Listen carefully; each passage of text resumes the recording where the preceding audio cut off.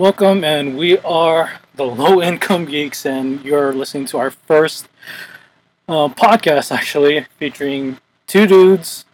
My, my name's Tony, I'm Chris.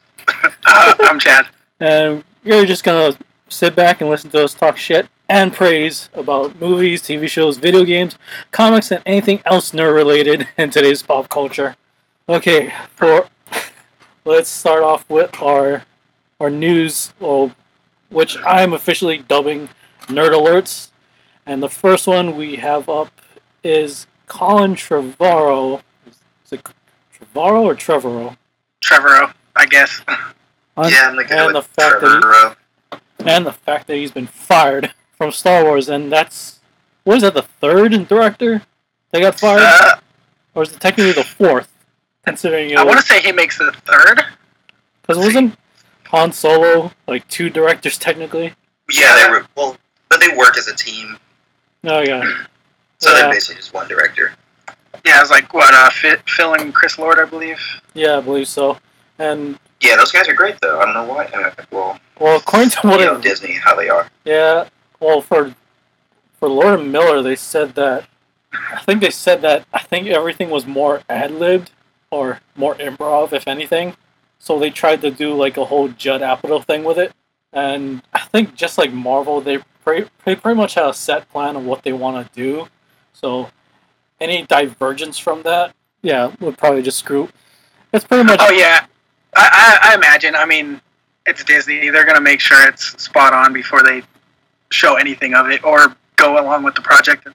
Maybe you can go back to Jurassic World 2, unless that director is locked in already. Is he directing Jurassic World 2? I don't think I've heard anything about the director yet. It's J.A. Bayona. I guess he's doing Jurassic World Fallen Kingdom. Never heard of him. Yeah, nope. That guy is. He's known for The Orphanage and The Impossible. I've seen The Orphanage, but I don't know what The Impossible is. I've seen The Impossible. That's the one where that family who goes to, I think it was Thailand or the Philippines. I can't remember, but they had to deal with that whole tsunami that came rushing in. I think it was like back in 2004, 2005 when that whole thing happened. But yeah, The Impossible had like Tom Holland. Okay, Tom Holland. It was like his first feature film that Tom Holland did. I believe so. And Ewan McGregor was in it. Yeah. Okay, yeah, I know what you're talking about. Yeah, that was. I think you're right. I think that was Tom Holland's first film. And going back to Star Wars, they just went back to the well and got J.J. Abrams. I'm cool with that. I really liked Episode 7. Yeah, I'm fine with it. And now I guess we were talking about it, that I guess the internet decided to put up their own petition. Yeah, I don't understand that. Like, it's like first you see people that want George to come back, which no, that shouldn't happen at all. He's going. I don't know. Oh yeah, I think JJ's going to do great. And isn't he already the executive producer for? I believe Episode so. Yeah. 8? I think once you're on as a director, like majority of franchises. I mean, same thing from Marvel when they started with Iron Man. They kept Jon Favreau on as a producer for a while. Yeah, now he's off doing Lion King. Yep. I mean, he's making business with that, so I wouldn't fault him. I mean, he already did a great job with Jungle Book. Oh, yeah. Good movie. And next, for directors, so we got Tim Miller, who's now officially on board as Deadpool's director. Officially. I mean, I guess we've all known it for a while. That director. Not Deadpool. Sorry, Terminator, right? Terminator. My bad. Yeah, he got fired from Deadpool, if I recall. I thought he walked away from it. Yeah, I believe he walked away for... I can't remember the reason why. He wanted to keep it small, like the first one, and Ryan Reynolds and the studio wanted to go bigger, more action, and like less substance as far as story goes, and so he bailed. He wanted to keep the magic of the first one, which is why it worked so well. Makes sense. And with the budget that they had, they did a really good job, and they were like, "Well, here's twice your budget. Let's do it crazy." And he wasn't feeling it. So then they got that guy that I don't know his name, but that all he does is direct action movies. So. Oh, great. Well, isn't filming still on hiatus right now because of the actor that got killed? Yeah. I believe so. Yeah. Maybe. But I don't think that's going to last for a while. It usually never does. I mean, Transformers had a stunt worker who got killed, and that movie still went through. Yeah, same with Resident Evil. Yeah, but see, Michael Bay just doesn't care about anything. True. It's not especially the Transformers. Oh, that's apparent. Like, I'm not one of those hardcore Transformers fanboys that have their childhood ruined by the movies. Because at the end of the day, they're about talking robots that transform. I don't really care. I'm not looking for anything Oscar-worthy. Yeah. I mean, the whole deal with Transformers is they're only in it to sell toys. Oh, yeah. From the beginning, that's all they were. Same with the Ninja Turtles. Oh, yeah, same. I mean, that was more of a fluke when they got their deal. Yeah. And went from a comic book to, like, this huge toy franchise to TV shows to everything else. Oh, yeah, especially that it was watered down for kids. Oh, very. Yeah. And, although, a buddy of mine did point out the nice connection between the Ninja Turtles and Daredevil. It's pretty sweet. Well, yeah, I mean, that was the original Ninja Turtles. That was one of the people he wanted to, like... That they based it off of. I mean, Splinter was based off of Stick. The hand was... Yeah. Or the foot was based off the hand. And going into other movies in production, New Mutants apparently is wrapping up this week. Honestly, that blows my mind. That was really fast. As Chris said earlier, like, that's uncharacteristically fast for a movie to come out. July 10th? Yeah, they started on July 10th, and here we are, September 16th. Jeez. July 10th. I didn't even know that movie went into production. I thought there was still I didn't know either. I thought they were still just casting. That's what I thought. But all of a sudden, it's, like, almost done with production. It's like, and nobody's got, like, any, like, behind-the-scenes photos. No paparazzi has got, like, snagged any photos from, like, a set or anything like that. That's, like, unheard of, in my opinion. Yeah, and to me, that kind of bodes, especially for a big production as this. Yeah. It's kind of weird that something as big as the New Mutants isn't as talked about online as you would think. I mean, any Marvel movie, any other movie, like, everyone's trying to sneak photos, trying to find, insider information. There's so much to find out, but when it comes to this, it's nothing. Like, I think maybe it's just because it's like Fox and it has mutants in it. Everyone's probably just over it. Yeah, that could be the case. Yeah. And let's see what's next up for Lionsgate officially sending out their first image of David Harbour as Hellboy. And anybody's thoughts on that? I think I wanted to hold you guys to, like, see your thoughts on it. Oh, I think it looks great. Yeah, I mean, I've never been a big Hellboy fan. Can't remember the last time I watched any of them. I mean, me neither. But I mean, from what I've seen, he looks good. I mean, I love the first two films, and everybody seems to have, like, been waiting for a third Hellboy. I think I talked to Chris about this before, that Del Toro just has this whole thing of, like, he's just going all over the place with projects.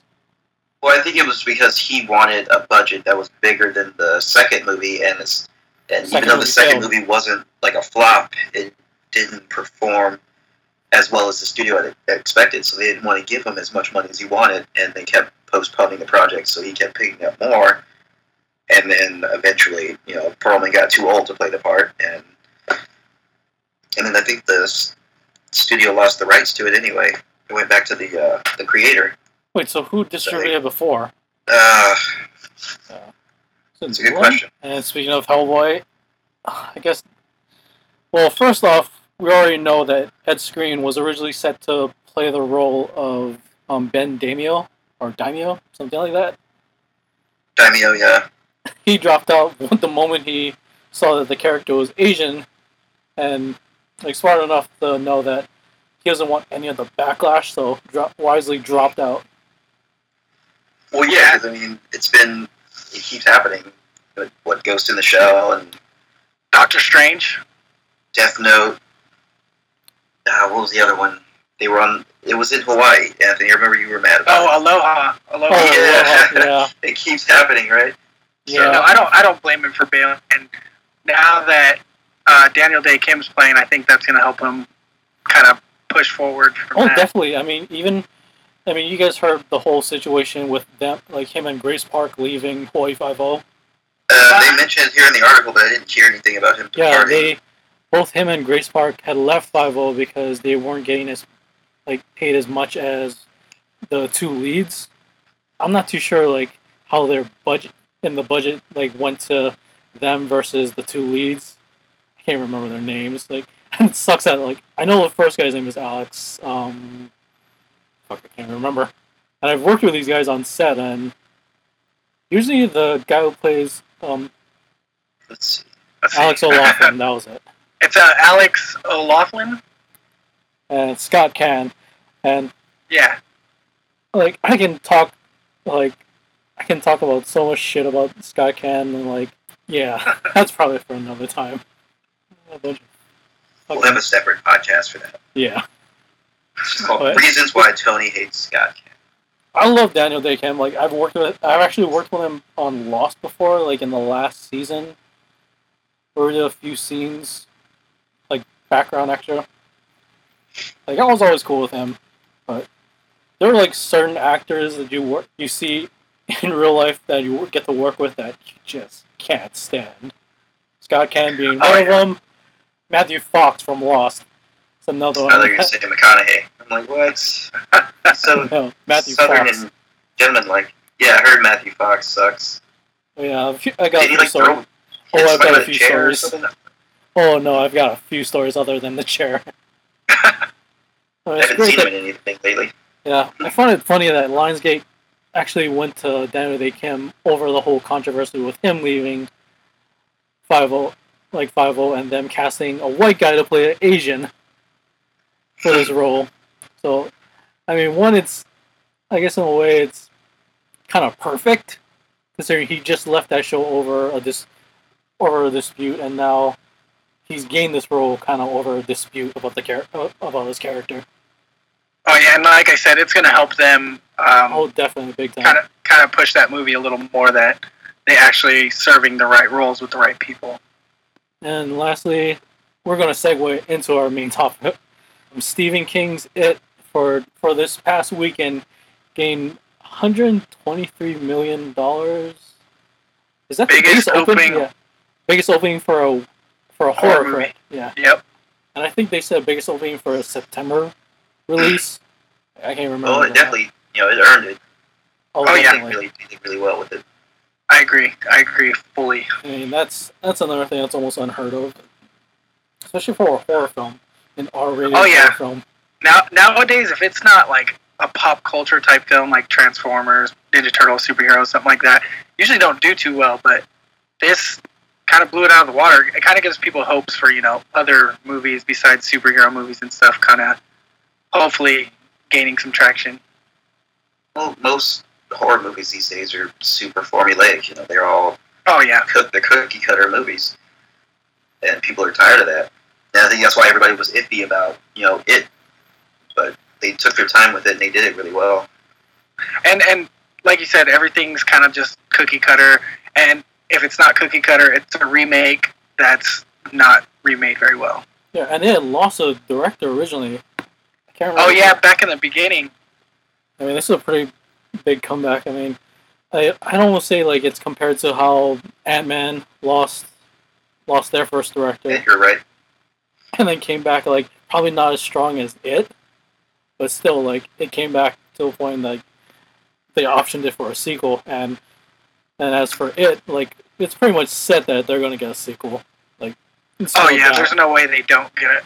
I know I was reading an article yesterday saying that they're just waiting on the green light. They're already writing, the script and getting everything ready. They're just waiting for the green light from Warner Brothers.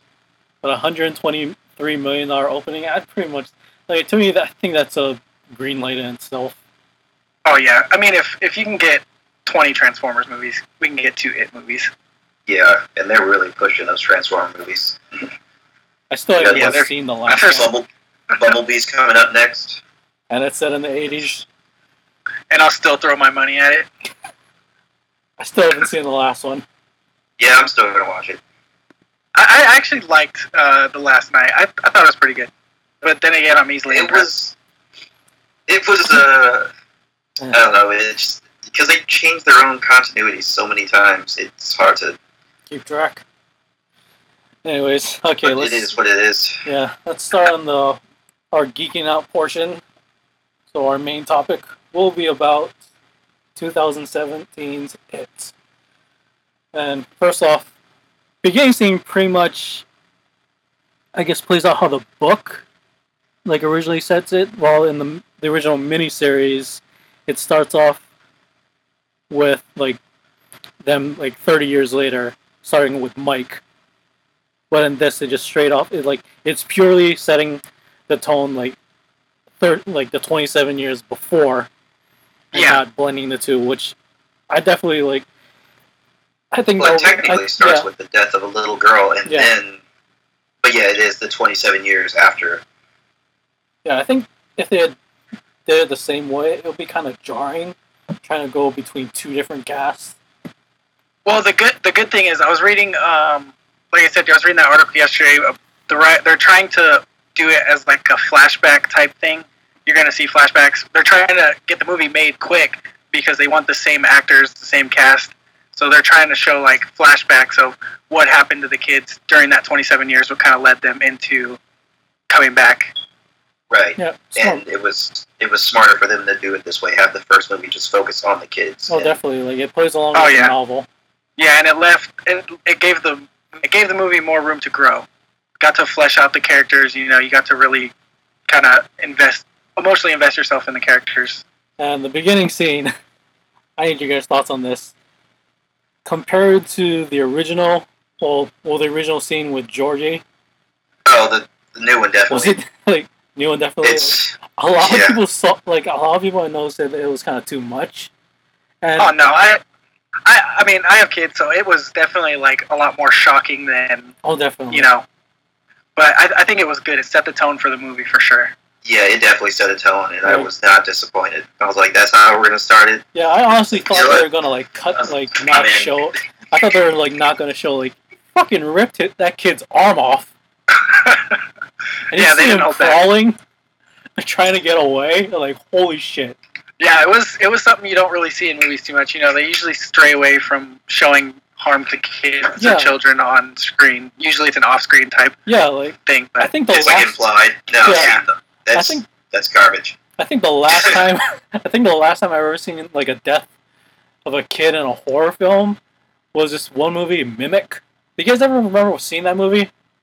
Oh yeah. It takes place in New York subway system, and they had some kind of mutated cicada or bug in the subway system, and they show two kids going down a subway system being drawn in by one of these cicada humanoid creatures, and it kind of shows it, but it kind of doesn't because it's silhouetted, these kids being eaten by it, but not really show it. It's more 20 feet away, you only see the silhouette, but yeah, I guess in a way it is kind of just implied.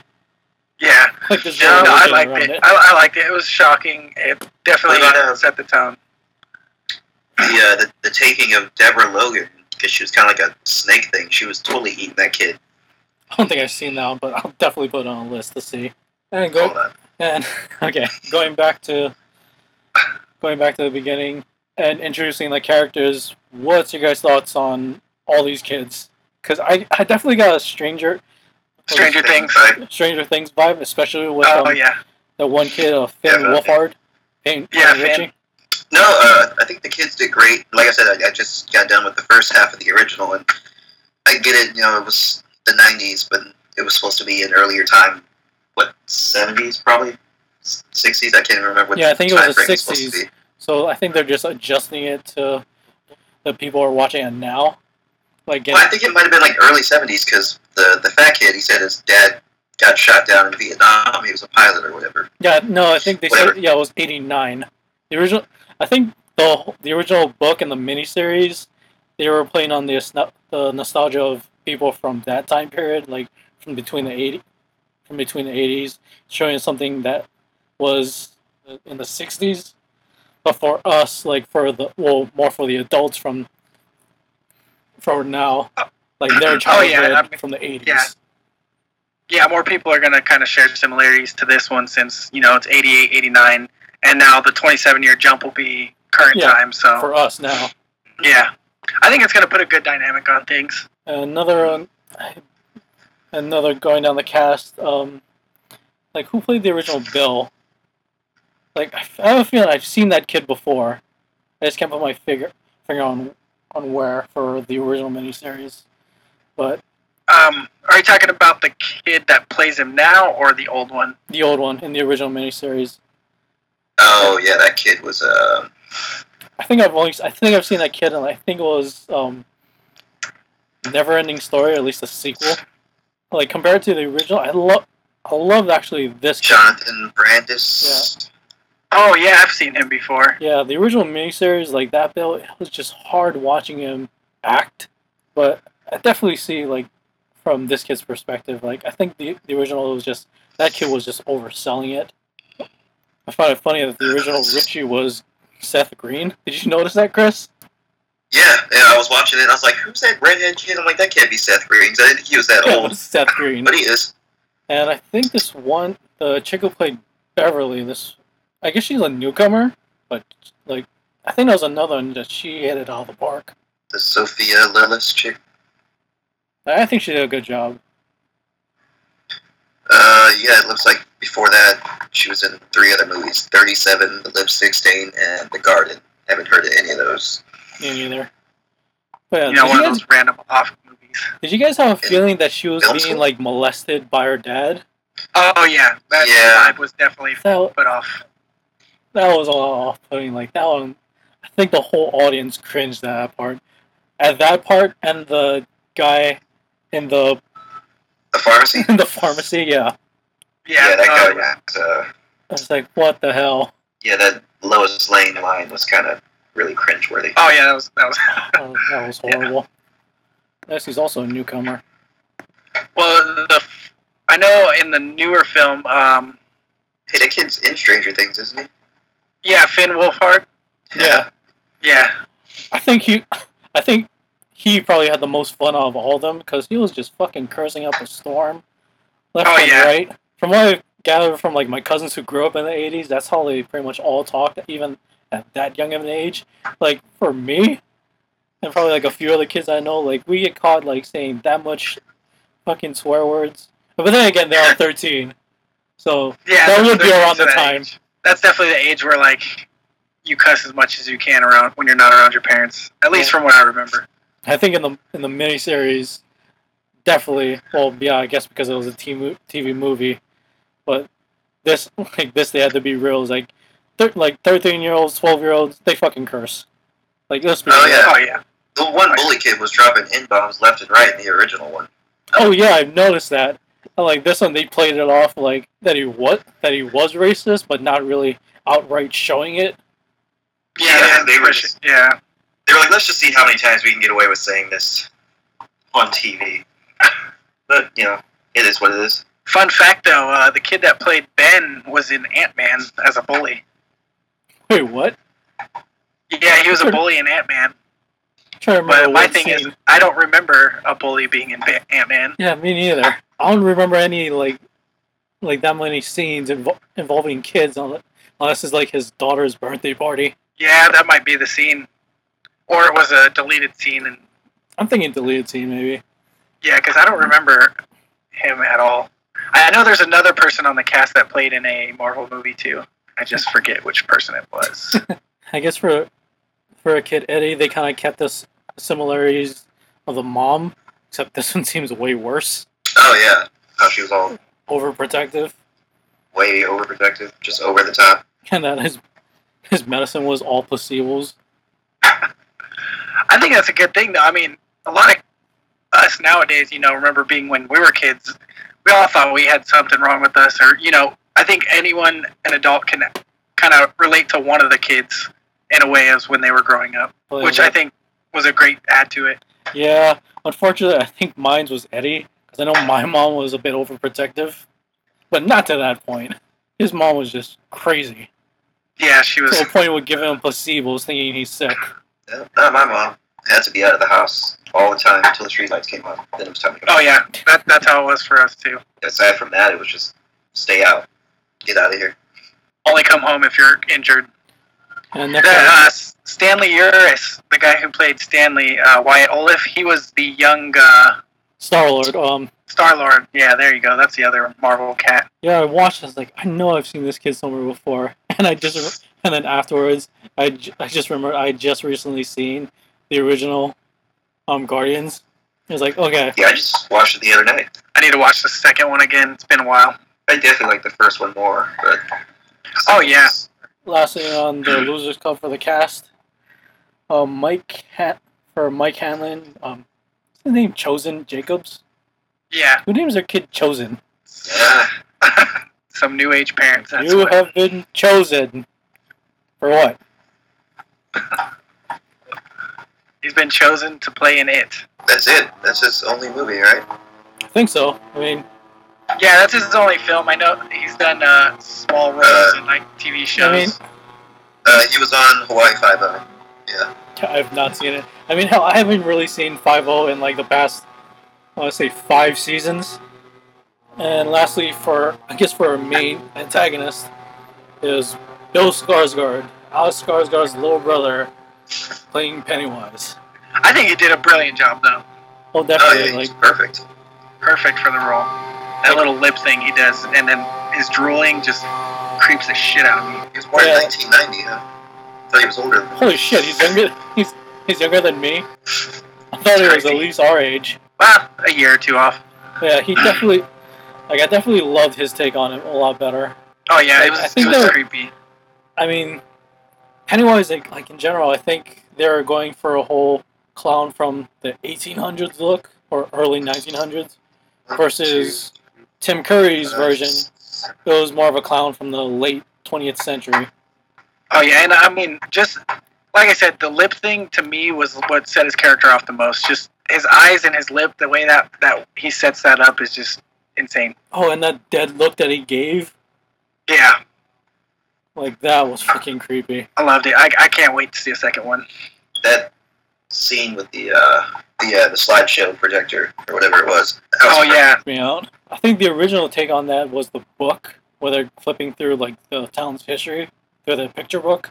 Yeah, they're down by the creek or whatever. And in this version, they're just going through a slideshow, and all of a sudden, he pops out of the fucking screen, like, gnarling teeth on all fours. Yeah, I liked how there's small Easter eggs you can catch, too, like the werewolf hand. Oh, yeah. Yeah. That was supposed to be Richie's. Richie's fear. Oh, and this one, they just changed it to a clown. I mean, it kind of makes sense that they changed up, like, these kids' fears to what they'd be afraid of in the 80s. While kids in the 60s, like, they're afraid of a vampire, or afraid of a mummy, or afraid of a werewolf. Those are all, like, coming from movies that were popular back then. Yeah, exactly. What if Pennywise was like a suicide bomber, or like a school shooter nowadays? I can see that. Yeah, that's believable. It's our reality. Sadly. What was your guys' thoughts on the bullies in this new version? Oh man, Henry Bowers pissed me off. Yeah. I haven't hated a character like that since Joffrey. Oh, same. Oh, Chris hasn't finished up Game of Thrones yet. I mean, but then again, I think you at least knows who that character is. Yeah. Oh yeah. Yeah. If you don't have to watch Game of Thrones to know that Joffrey's a dick. Oh, definitely, that's for sure. No, it was good though. They made. Well, definitely, like if you hate the character this much, like you know that actor is doing a good job at it. Actually. Oh yeah. So you can just see it right there. So, what did you guys thought about the adults in this movie? Like, did it seem like all the adults were just ignoring what was happening? Because I think that's how it goes in the books as well. I mean, nowadays, obviously, I think parents would be more attentive, but I think kind of nails like late 80s, early 90s parenting. Because I remember my parents didn't listen to half the shit I said. Like, so I think it's believable. Yeah, actually, if you watch the beginning scene, after Georgie gets dragged into the gutter, you can clearly see the blood still in the water from the room. Oh yeah. You can clearly see it. That old lady is seeing it right there. And she's like, well, I didn't see anything. Yeah, like I have a feeling like she didn't report it. Oh no, she's just like, he was there, he's not my problem. I feel like all the adults were just ignoring everything that was going on, just not giving a shit.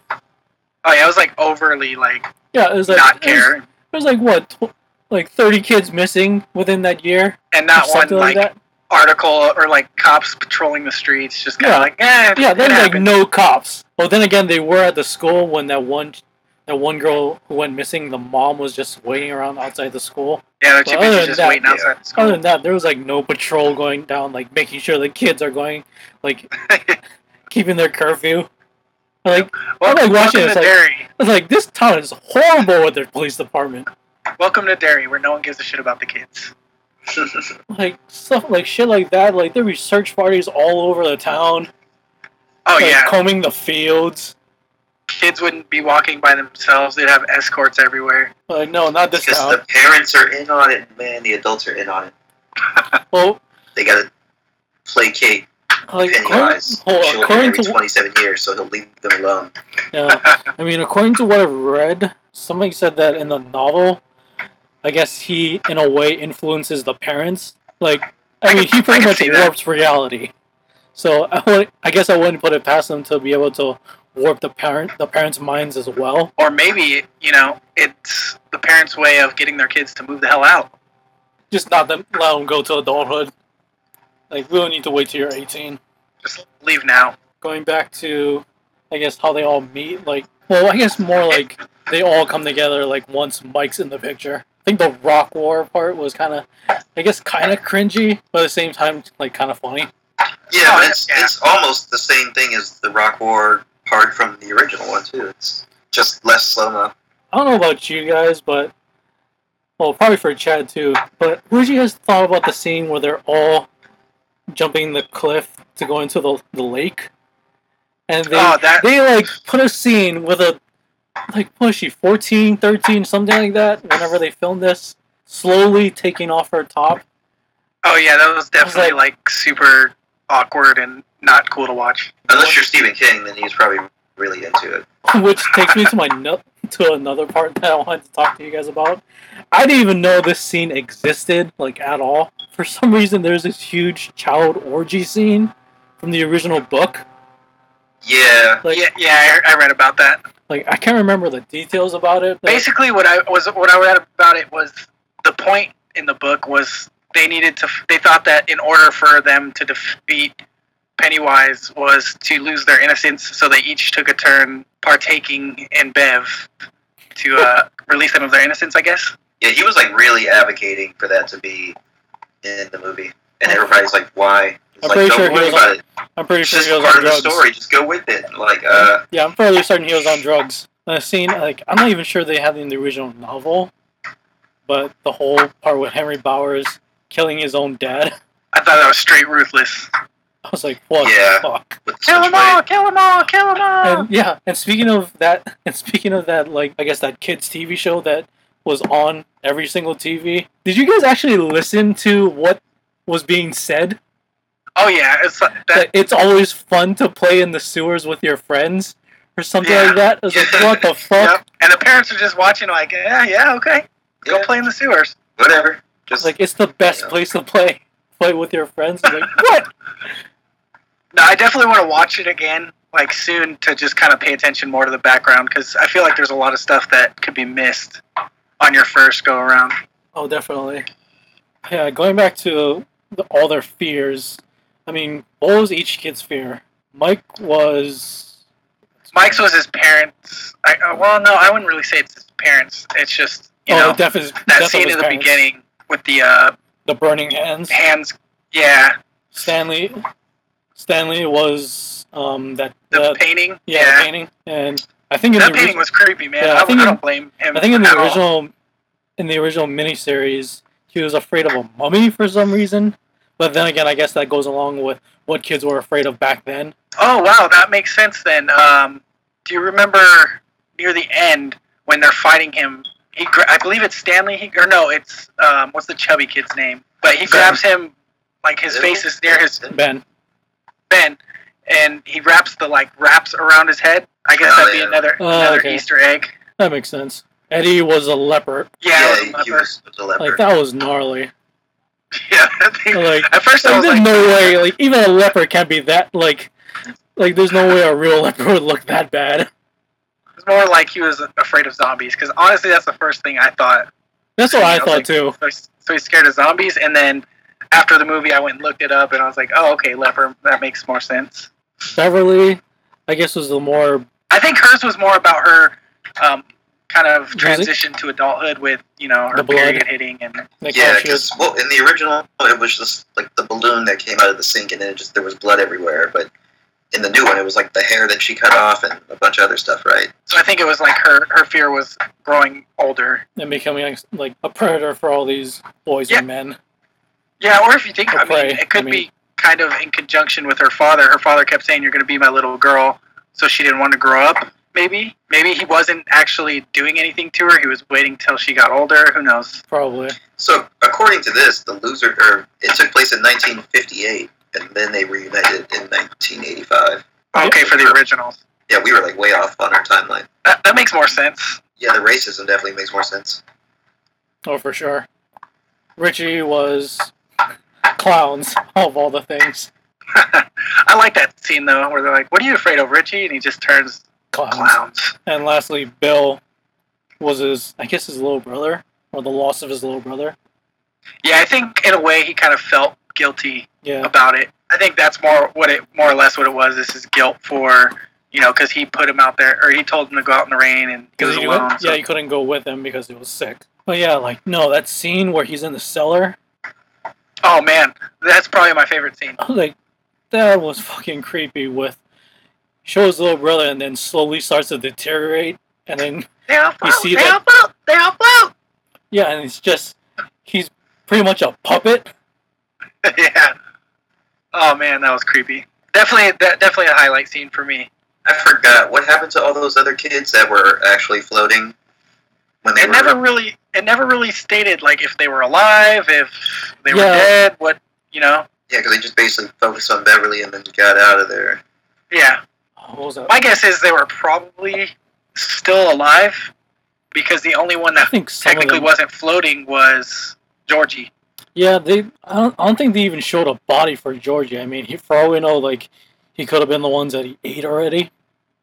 Yeah, I think that's one of those implied deaths because they pick the raincoat up and then he starts crying and kind of breaking down.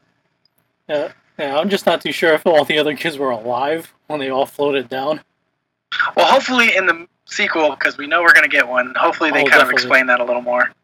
I think the point of it was they were probably running out of time, or maybe they had it and it's going to be a deleted scene, but it seemed like, that's another thing like that there's supposed to be a director's cut, so hopefully we'll probably see more scenes from that. Yeah, because what it seemed like to me was kind of they were trying to rush to that end of showing them do their blood oath to come back. 27 years later, yeah. Yeah. And how she saw the future. Yeah. All older.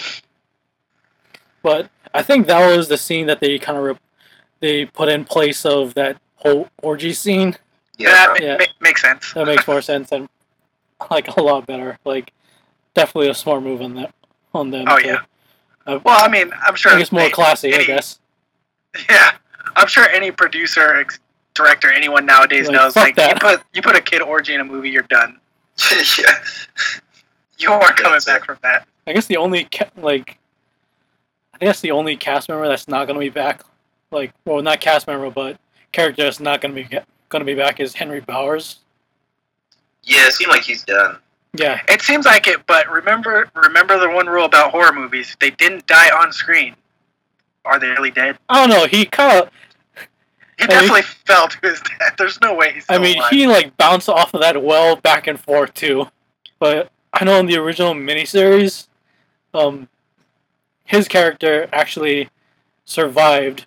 Well, in a way, he sees the true form of Pennywise, and then comes back as an adult to try and kill them, or at least start killing them, but ends up failing. But we'll talk more. I guess we'll talk more about that when that sequel comes out. Hopefully soon. I hope we start hearing something about it soon. It's been out for a week or two. Has it been 2 weeks? 2 weeks, I think. Or this is week 2. One of those. I think this is week 2 already. Actually, no. I think it came out last week. Oh yeah, no, it did come out last week, 6th or 7th. They'll probably wait and see how the first couple weeks in theaters go. But I'm pretty sure, it's. Plus, I don't think they're gonna leave people hanging. It was 35 anyway. They made their budget back. It's $35 million. Yeah, $35 million. There you go. So they've already made. To me, that's a green light already for a sequel. Oh yeah, there's no way they don't make a sequel. I mean, they kind of have to. I mean, it states right at the end, Chapter 1. Well, I mean, they're remaking Halloween again. Oh jeez. Yeah. Is it a remake or is it? It's a remake. It's a remake. No, it's a reboot / sequel. Oh yeah. Yeah, because Halloween H2O and Halloween Resurrection. Yeah, because Jamie Lynn Curtis just got cast as her. Yeah, that's right. It's being written by Danny McBride. Wait, what? That is interesting.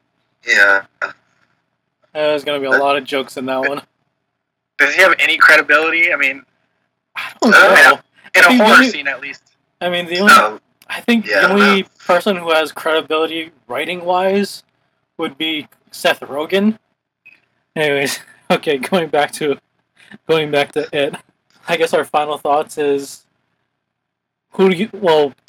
one, how'd you guys like it? And two, would you recommend this to anybody? I guess not really anybody, but would you recommend this to more people to see it than? I want everybody to see it at least once. I mean, whether you're a horror fan or not. Well, definitely, it gives off the, I guess we were talking about earlier, the Stranger Things vibe from it.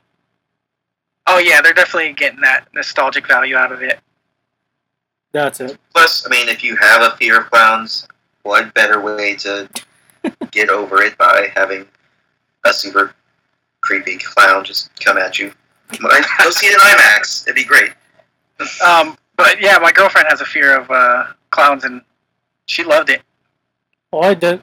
Oh, I had the worst fear of clowns. When I was a kid, I couldn't even. Did you ever have Ronald McDonald show up to you guys' local McDonald's one day or something? Yeah. For the kids, I couldn't even go 20 feet near him. I was that terrified, and it all because of that fucking first scene in It that I saw with Georgie. It turned me off of clowns, for, I want to say, a decade. Even at, cousins' birthday parties when they had a clown on, I couldn't go near it. All I remember is that scene with the kid being dragged into a gutter.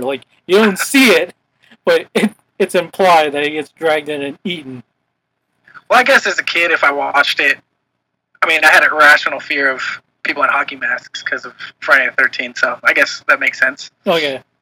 If you saw that as a kid back then, I see it as horrifying, but I've seen people who actually brought in their kids to see this movie in theaters, R rating and everything, and they're exposing it to their kids, and what the fuck are you thinking? You're just tormenting your little kid. That's terrible. And they had 2 kids. One, I think, was 8, and the other was 5. Oh my god. They're probably up for a couple days. Oh, definitely. I wouldn't be hiring any clowns for any birthday, or go to any birthday party that has a clown in it. Yeah, I haven't seen clowns do birthdays in a long time. Yeah, but clown colleges still exist, right? So somebody's got to be... Someone's still doing it. My wife actually knows somebody who she went to her art school in New York. That was actually before she went to the school in New York. She went to a clown school in Texas. Yeah, I knew a girl who went to clown college. She was pretty cool. I never saw her in her makeup or anything, but I guess if there's some demand, we don't know about it. It's not in our circle. Yeah. But yeah, going back to the question, I would definitely recommend it. Like Chris said, I think everyone should at least watch it once. Yeah. Who do you think that they're gonna cast as the adult versions of these characters? That's a good question. I personally think that going back to the miniseries, the kid who plays Richie should be played by an adult Seth Green. That would be good. I mean, he's already got the mouth for it. I mean, and he doesn't age. He looks exactly the same. Pretty much. I'm just wondering. Somebody suggested for Mike Hanlon, Who's it? What's the first? I can't remember their names. Like Key and Peele, one of the guys from there. Jordan. I think it's Jordan. Jordan Peele and Keegan-Michael Key. Yeah, there you go. Somebody suggested Jordan Peele. Was he the one that directed Get Out? Get Out. It was him, right? Or was it? Yeah. Yeah, it was him. I mean, Keegan is the bald one. Yeah, I think him as Mike would probably be fitting, considering he's now got a name in the horror community. Oh yeah, for a great movie too. Like I'm gonna throw this one out there. I mean, he still might be too young to play the role for someone that's supposed to be like 27, like in his 40s. But the kid who plays Stanley, I mean, he already played a young Chris Pratt. Oh yeah, I'd love to see Chris Pratt. Like, just get Chris Pratt. I'm seeing Chosen Jacobs actually hopes that Chadwick Boseman plays him as an. That's what I was gonna say. That's actually really good casting right there. That's a good one. Or the other one, Anthony Mackie, whatever. They're both young and black. Who's the one? I'm trying to think of somebody who played Bev. Like somebody had a suggestion for her. I think it was the. I think. Someone said Jessica Chastain, but. That's it. The chick from Interstellar. Yeah. Is that right? Either her or somebody also said Amy Adams. Like, are those the only two redheads that people can think of? I think I'm surprised I haven't heard what's her face. There's that other one reminds me of Amy Adams from Wedding Crashers. Oh yeah. Ron Howard's kid, daughter. Yeah. I can't remember the name. We got. Bryce Dallas Howard. Bryce Dallas Howard. That was it. Okay, I guess the closeout is our topic part. I'm dubbing geeking out, but I probably should have done that in the beginning. But I guess what we've added to our collection, I guess comics to invest in, which goes along with our term low-income geeks. I guess I want to put this out there that if for people who want to like start collecting and probably want to jump in on a comic book or something like that's collectible, dealing with what's going to be coming up in the future, New Mutants would be one of them. I'm not too sure like how forward you guys are looking to this one. I personally have never really been a big fan of New Mutants. I know a few people who are excited, but me personally, it's going to be one of those. I'll watch it, but I'm not like, it's not Homecoming for me. I can go either way on New Mutants. I'll watch it for sure. I'll watch any comic book movie they put out, regardless. Same. How the new Fantastic Four. Watched that one a couple of times. Yeah, I've watched it. Another big book that would be good to like invest in now is Amazing Spider-Man not number 6. I believe the first appearance of Scorpion. Seeing as he will definitely be in the next Spider-Man movie. Yeah, get it on a cheaper. Get it on confirm that Scorpion's in the next one. It's not confirmed, but I mean, the way that Homecoming ended, there's no way they don't put him in it. Especially implying that he'll be back. Yeah. But yeah, going back to not New Mutants, but New Warriors. Sorry, it was New Warriors, not New Mutants. New Warriors with their TV show. Is that going to be on? It's going to be on. What was it? Freeform. Yeah. Originally it was ABC Family, but now they changed it up to Freeform. And I talked with my wife about this, and she and I agree that they're trying to go into that CW market, since CW keeps hashing out all these new comic book TV shows from The Flash, The Arrow, Legends of Tomorrow. I know they confirmed Black Lightning, and I've seen a trailer for it. When's it supposed to? Second half of the new of this season. Okay. So January, February. Gotcha. So New Warrior, if anybody's looking to anything dealing with New Warriors, like the obvious one would be New Warriors #1. But if you're looking for a first appearance, I guess the first appeared in Mighty Thor 4:11 and 4:12, and this is the thing I find odd is majority of what I've read is that their first appearance is in Mighty Thor 4:11, like in the last panel, but that goes along with this. That goes into the Wolverine, like Incredible Hulk 180, 181 territory, where technically Wolverine's first appearance was in 180. 180, yeah, as a cameo. As a cameo in the last panel, but yeah, his real first, like his full first appearance comes in on 181, and it seems to be the same with this one, but everybody seems to be showing that 411 was their first appearance, but technically it's a cameo, and it's at the last panel. It's at the very last panel on the last page, like at the bottom. But they're featured primarily in 412, and like they're even featured on the cover, like introducing like Marvel's new warriors. Then yeah, I think that would be the more. I think that would be the more sought out one, which is why I went ahead and bought like 4 copies from like $15 to $20. Oh, no, well, it's on the low end. Too. Yeah, like even if that one gets popular, it's like I want to predict at least $50 minimum that they'll sell back for. Like even on the lower end, rating, like a very fine plus. Well, for 411, I think people are just probably gonna forget that was the first appearance. Yeah, that tends to happen a lot. There's always gonna be people like speculating like what's gonna be the hot book like later on. Deadpool like New Mutants 98, I think it was. Was it 98? Yeah, New Mutants 98 goes up and down so much. Yeah, that one I literally remember that one being, I think went out on the low end. I think it was like $20 to $50, depending on like back in like more than a decade ago. Yeah, like for sure he was a popular character, but everybody saw him and just think, oh, it's Spider-Man.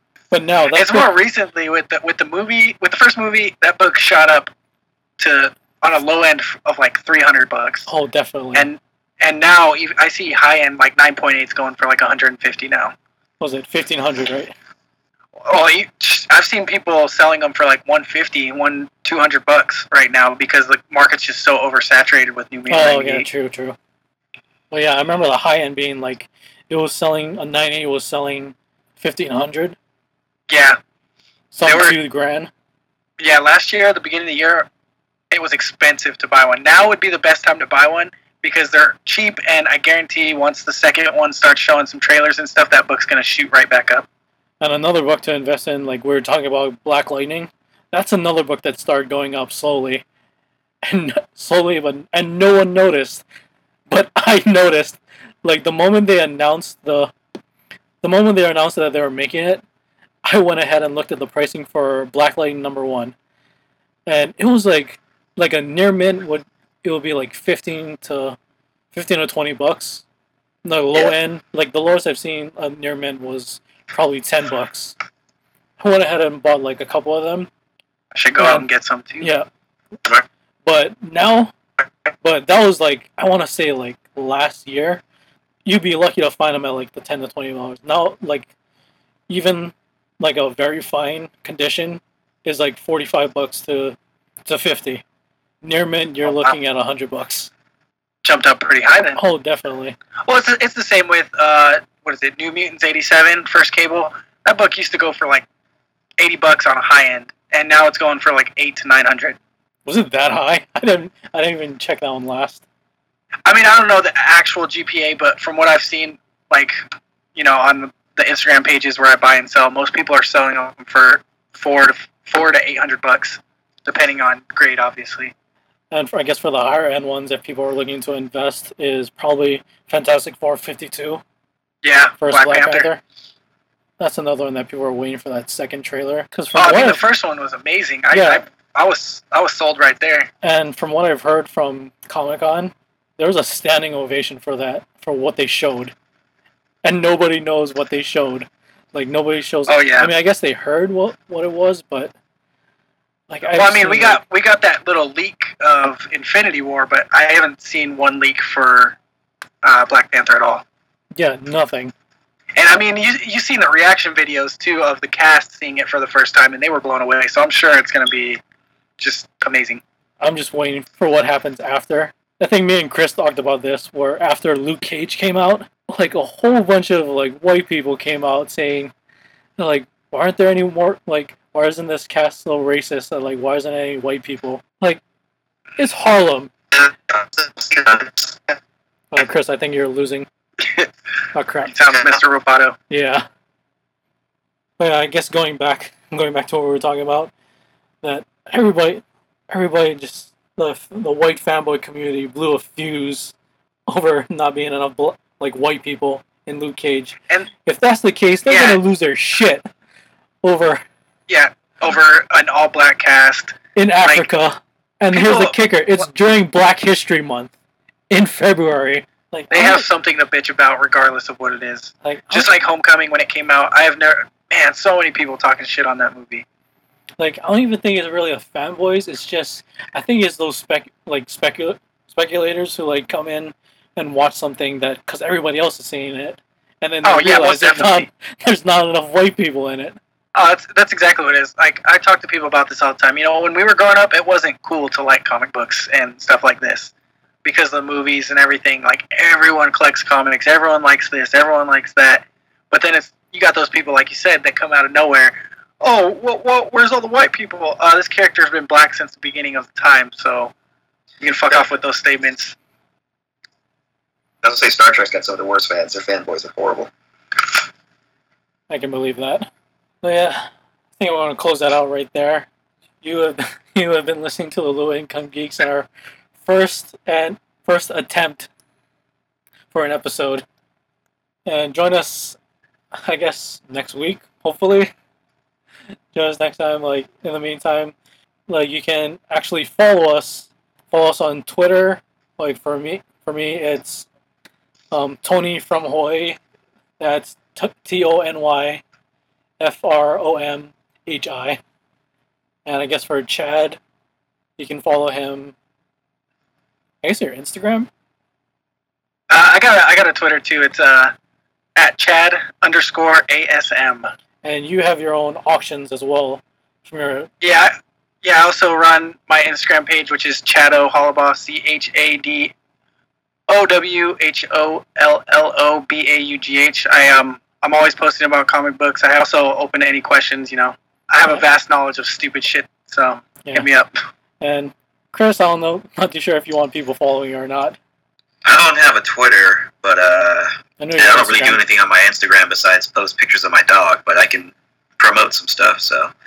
Bucktonka88, I believe, is my Instagram.